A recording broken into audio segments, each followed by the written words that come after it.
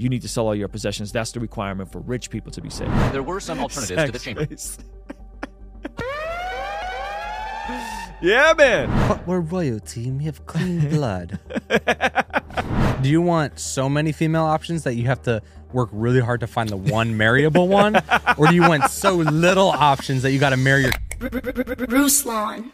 There's a story in the Bible that many of us know. The rich young ruler. You guys all familiar with this story? As he was standing there on a journey, a man ran up to him, knelt before him, and asked him, "Good teacher, what shall I do?" So that's already the wrong question, right? What shall I do so that I may inherit the kingdom, eternal life, not the kingdom. But Jesus said to him, "Why do you call me good? No one is good except God alone. You know the commandments. Do not murder, do not commit adultery, do not steal, do not give a false testimony, do not defraud, honor your mother and father." And he said to him, "Teacher, I have kept all these from my youth." Looking at him, Jesus showed love to him and said to him, "One thing you lack, go and sell all your possessions and give to the poor, and you will have treasure in heaven. And come follow me." But he was deeply dismayed by these words, and he went away grieving, for he was one who owned much property. And Jesus, looking around, said to his disciples, "How hard will it be for those who are wealthy to enter the kingdom of God?"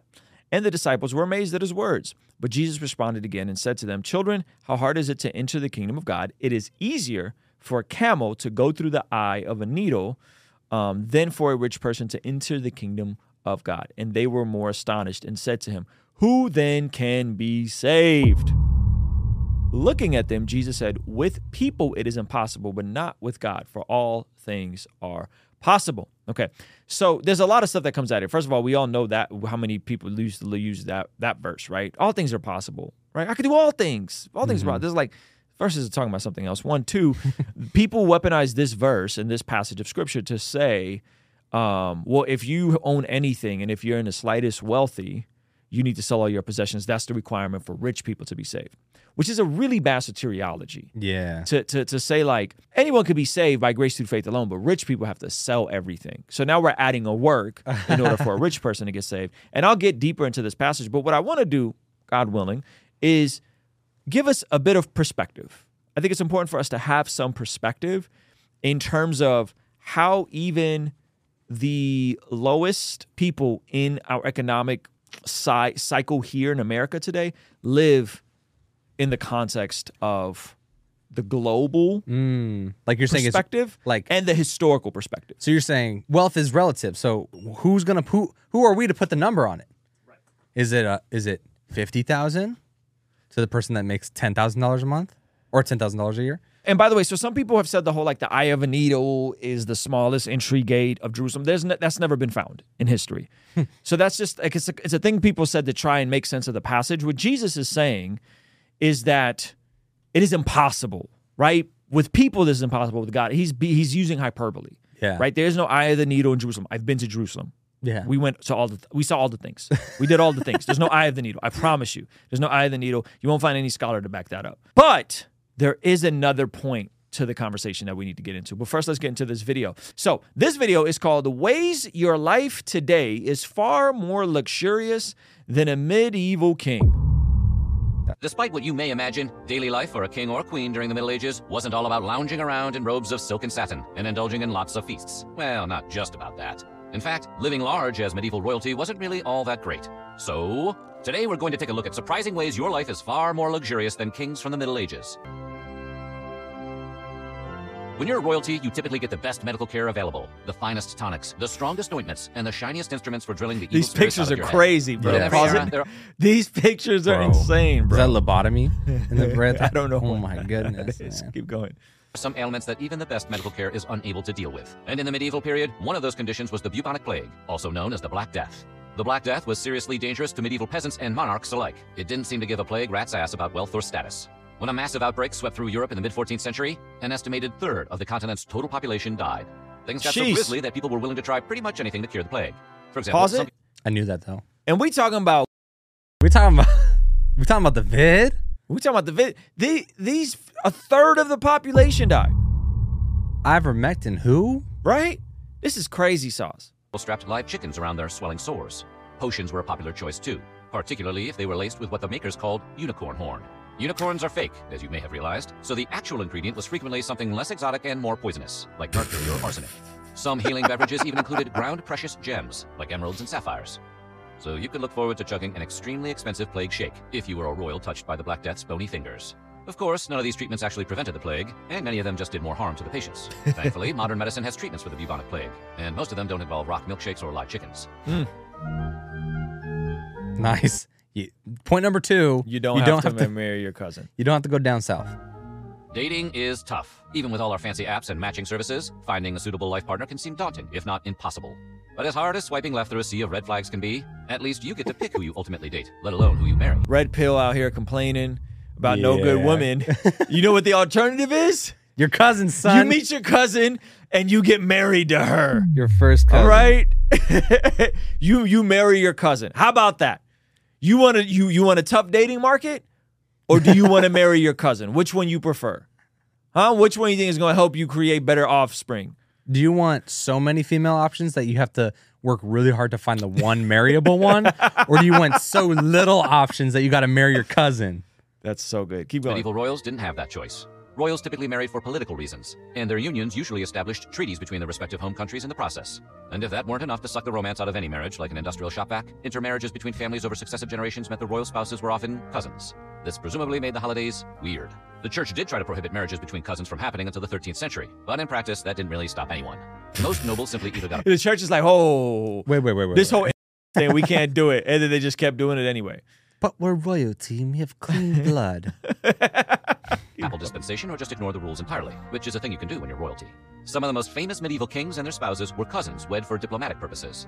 William the Conqueror and his wife Matilda of Flanders were distant relatives. The Pope forbade them from getting married, but Billy the Conque did it anyway, because he was the king, and it wasn't like he was going to punish himself. Isabella of Castile.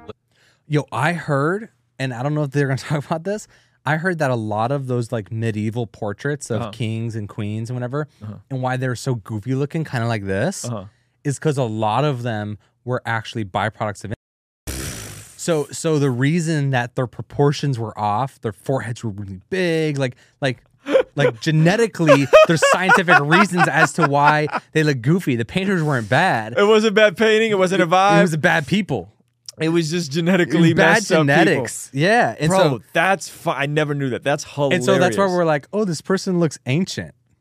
You know, like you look archaic. You look like you're from the medieval times. They're just from Arkansas. Yeah.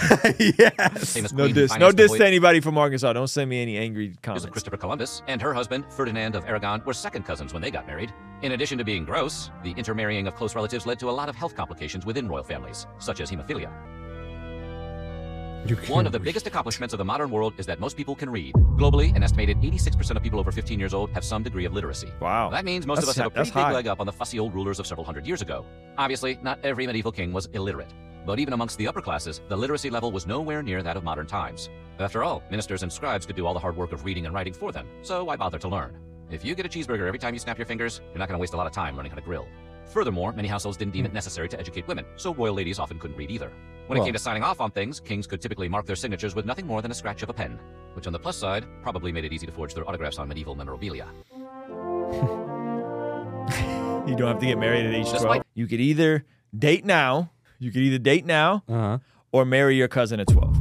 Yep, at 12 years old. Sorry, bud. We talking red pill? We talking feminism? Hey, man, you still get to wait till 30, man. What are we talking about? That's hilarious. Have you believe being a medieval princess wasn't a particularly fun gig? Many women didn't get an education of any kind, and weren't given much of a say when choosing their husbands. They also didn't have a very long wait for their royal wedding, because in the medieval age, many young ladies were married off as soon as they hit puberty, or even before.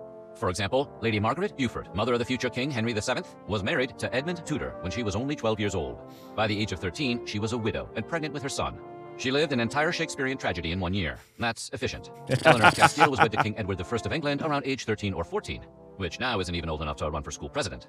So yeah, not being a widowed mother by age 13 is a pretty big win for That's a modern W, man. That's a W. Between the lack of any significant form of birth control and the expectation to produce a whole bunch of heirs, women in the Middle Ages got pregnant quite often. Once a week, if possible, depending on the weather. Unfortunately, your odds of dying during childbirth were really, really high. Scholars debate the percentage of upper-class mothers who passed away while giving birth, but it might have been up to 15 or 20%. For instance, the mortality rate might have been anywhere from 8.5 to 19%. That's some hard luck for a baby. These rates have decreased. That's almost 1 out of 5. Yeah. 20% is 1 out of 5. I mean, think about the mom that survived 4 pregnancies, And then she gets pregnant again. She's like, uh-oh. Statistically Every speaking, time. this is the one. Gosh, man. Dramatically since medieval times. For example, the most recent measurement of the maternal mortality ratio in the United States placed the number at just over 17 deaths per 100,000 births. And the infant mortality ratio is roughly 5 deaths per 1,000 births. So while modern medicine still doesn't have a perfect record, it's a no-brainer that it's better to be pregnant in today's world than back in castle times. This is the best one. There are some basic features of modern life that many of us take for granted, like M&Ms and commercial air travel. But one of the most underappreciated is probably modern plumbing, specifically toilets with running water. Having the option to relieve oneself in the comfort of your own home without effectively creating a smelly new roommate is a luxury that is criminally undervalued. This is something I don't undervalue. Every time I sit down You love it. at the toilet, a part of me takes time to just be present and grateful. Because the alternative, The porcelain throne. the porcelain throne, the alternative is nuts, bro. The Wow. fact that, like, this is a relatively modern invention. Every time you sit on the john, you just take a moment. It's like, yo, imagine 500 years ago, 1,000 years ago. Yeah. They're about to tell you how they did it. In medieval times, royals who felt the call of nature in the middle of the night had to go to the bathroom in giant jugs called chamber pots. Typically, these crude vessels stunk up the room until they were disposed of by servants in the morning. And if you're wondering how they were disposed of, well, chamber pot contents were typically just tossed out the window. And it wasn't unheard of for one to be dumped on the head of an unsuspecting person who just happened to be passing beneath the window at the wrong time. As described in the Old English tale, The Legend of the Dave Matthews Band Tour Bus. Yes. Marie Antoinette once allegedly had a chamber pot dumped on her by accident when she was at the Palace of Versailles. That's probably not the cake she had in mind. That being said, there were some alternatives to the chamber. Face. Yeah, man. Bro, I don't know what's worse. Just straight pots, bro. I don't know what's worse. Like And then one of the sleeping with it in the room or the fact that it's just out on the cement every day. Oh yeah. It's just, I mean, there's not even cement. There's just like, and that's my question. Like, what does the outside look like? Is it fairly reasonable to just throw? Is it like throwing something down a canyon back then? Or is it like throwing it on the side of the street? Because there's a big difference. Are you just throwing poop on the street, son? And y'all complain about the Black Plague?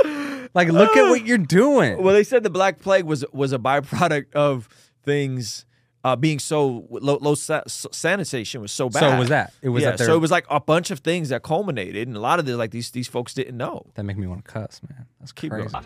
The finest castles were equipped with what were called guard robes. This is dope. Which were stone or wooden seats positioned over a shaft leading to a pit.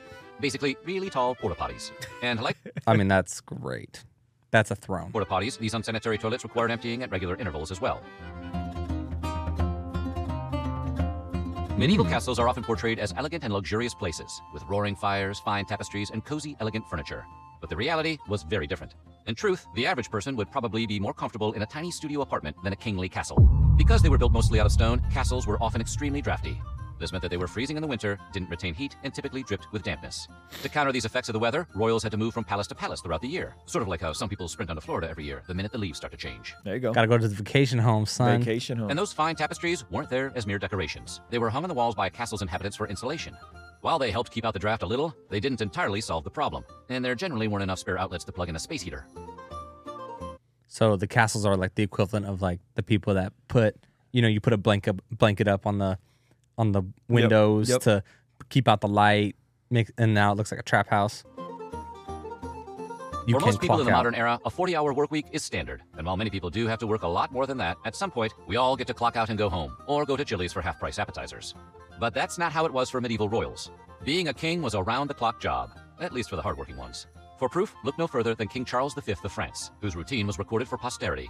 He woke up at 6 a.m. and got dressed, then prayed with his chaplain, after which he attended mass. Yo, this king was the original grind set. Seems kind of redundant, seeing a way to free up an It's hour. at 6 a.m. Wait, beat the sun up, baby. Chuck. Later, Charles met with his subjects, followed by his council. Charles finally had something to eat at 10 a.m., then received diplomats, nobles, and loads more people until the afternoon. At that point, he'd get some time to rest and hang out in the garden. But the whole thing started over at 6 a.m. the next morning. He basically had to wake up early, go to church twice, and then have meetings all day long. Now, there's this website, and it's called How Rich Am I? The median American worker brings home an estimated $54,000 a year. So the median, we're going to do the median, not the average, because the average is skewed. If you have a household income, the average household income is more than this, by the way. You are in the richest 1.3% of the global population. Your income is more than 19.2 times the global median. The median income in America is 19.2 times the global median income. If you were to donate 10% of your income, you would have a household income of $48,719 and would make $5,413 in donations. You would still be the richest 1.6% of the global population. Your income would still be more than 17 times the global median. And each year, your donations could fund saving around 1.6 healthy lives. Let's look up the average household income now. Okay. 78,000. That's the average household income in America. If you have a household income of $78,813, you are in the richest 1% of the global population. Your income is more than 27.9 times the global median. If you were to donate 10%, you would make $7,800 in donations, still have $70,000 a year in income, and you would still be the richest 1% of the global population. That kind of money in San Diego is not like a ton of money. Is a little light. It's a little light. Yeah. Right? But that kind of money in Alabama, however, if you're just average, you are the 1% globally. Yeah. If you're just average. So then when we look at this passage again, Jesus said to his disciples, verse 23, he says, how hard it will be for those who are wealthy to enter the kingdom of God. And the disciples were amazed at his words. But Jesus responded again and said to them, children, how hard is it to enter the kingdom of God? It is easier for a camel to go through the eye of a needle than for a rich person to enter the kingdom of God. That passage is about all of us, globally speaking and historically speaking. Yeah. Right? Like CP just said that there's people in countries today, a percentage of folks who today don't have toilets. Wow. You know what I mean? Like there's folks today that don't have toilets. There's folks that today don't have running water. There's folks today that don't have. And so when you read this and you go, rich people can't be saved unless they give away all their stuff. Think of away all your stuff. Right? Then go give away your stuff. Start stepping. Start by giving away that iPhone that you have. This passage is not saying rich people can't be saved. This passage is showing that in their society, they viewed wealthy people as more righteous. Oh, wow. Because it was a more fatalistic view of the world. There wasn't a ton of upward mobility under Roman occupation. So you were very blessed by and God had to be for you to be rich. God had to be on your side. Yeah. So he's taking this idea that like wealthy people are closer to God, wealthy people are good. And he's flipping it on their head and he's saying, no. And so that's why they're astonished, because he's saying that based on that standard, right? What is the following question? This is why it's important to read scripture in context. And they were even more astonished because Jesus said it's easier for a camel to go through the eye of a needle than for a rich person to enter the kingdom of God. What is he saying? He's saying it's impossible. Yeah. The people you think are the most wealthiest, the people you think are the holiest, the people you think are the most righteous, it's impossible for those folks to go to heaven. And so that's why they're astonished. Not astonished because there's a gate outside of Jerusalem that you can go and take your stuff off of and then crunch down like a little camel and then scooch on through. That's not why they were astonished. They were astonished because Jesus is taking their entire paradigm of what you think righteous means and flipping it on their head. This dude kept the commandments and was rich. And Jesus is like, nope, he's out. And so then who can be saved? Notice the question. What does it come back to? It comes back to salvation. Then who can be saved? If rich people can't be saved, who then can be saved? If a guy that keeps the law and is moral can't be saved, then who can be saved? Jesus. And then that's when this is echoing what we see all through the New Testament epistles. Looking at them, Jesus said, with people it is impossible, but not with God, for all things are possible with God. All things are possible with God in the sense that Jesus' standards are way higher than ours, that rich people aren't even getting in. Moral people aren't even getting in. Yep. Good people aren't getting in. The only people that are getting in are people that are saved, that place their faith in Jesus. And this is why I don't go to the gym. I Die to myself daily, man. And so this idea of rich people are bad, Yeah. rich people need to sell everything they have to be Christians, is actually pointing at all of us right back and saying, no, that's about you. Hey, this clip is from our daily after party stream. If you enjoyed it, consider signing up for our Patreon community for only $5 a month, where you get access to the replays of our daily after party streams, as well as the uncut extended versions of our podcast, Discord access that's private, and a discount code for our merch store, only $5 a month. And ultimately, it's the best way to help us contextualize the gospel of Jesus using media, podcasting, and of course, YouTube. The link for that is in the description or in the pinned comment. The perks are amazing. You should get on there. It's only $5 a month. I'll see you over there, all right? Peace.